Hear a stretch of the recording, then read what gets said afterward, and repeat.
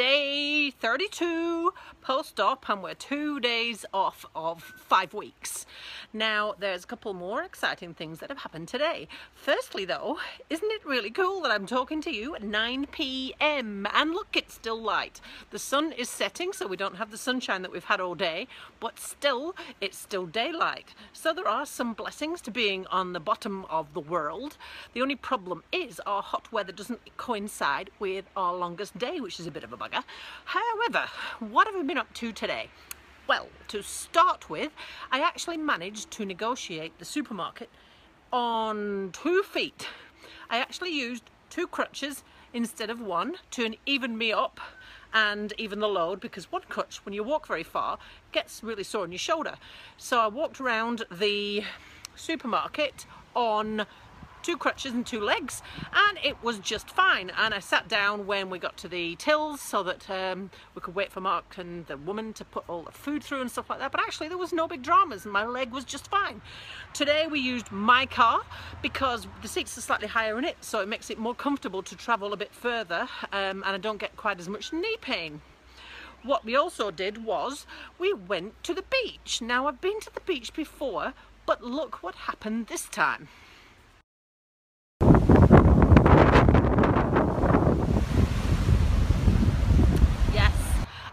Onto the beach.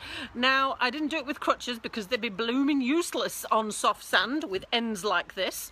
I used a human crutch. So my dear husband got me onto the beach. We didn't walk very far, and the tide was in, so we had to walk on the soft sand.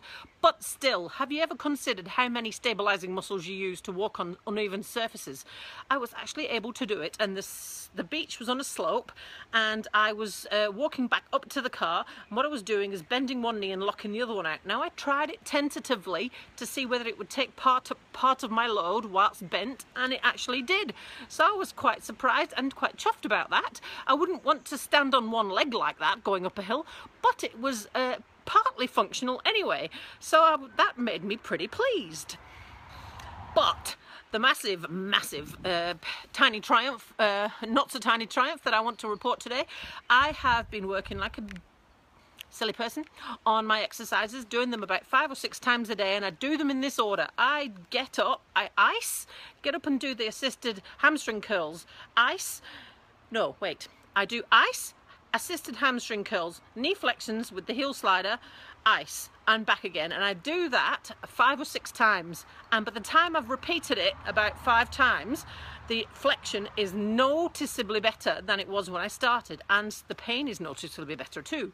Now, I was feeling pretty pleased with how I was doing, so I got Mark to come along and measure the angle of my knee with the goniometer. Now, I'm not doing this every day. I was quite obsessed to begin with, but it looked pretty cool to me, so I asked him to measure it. Now, he did, and he says it measured 90.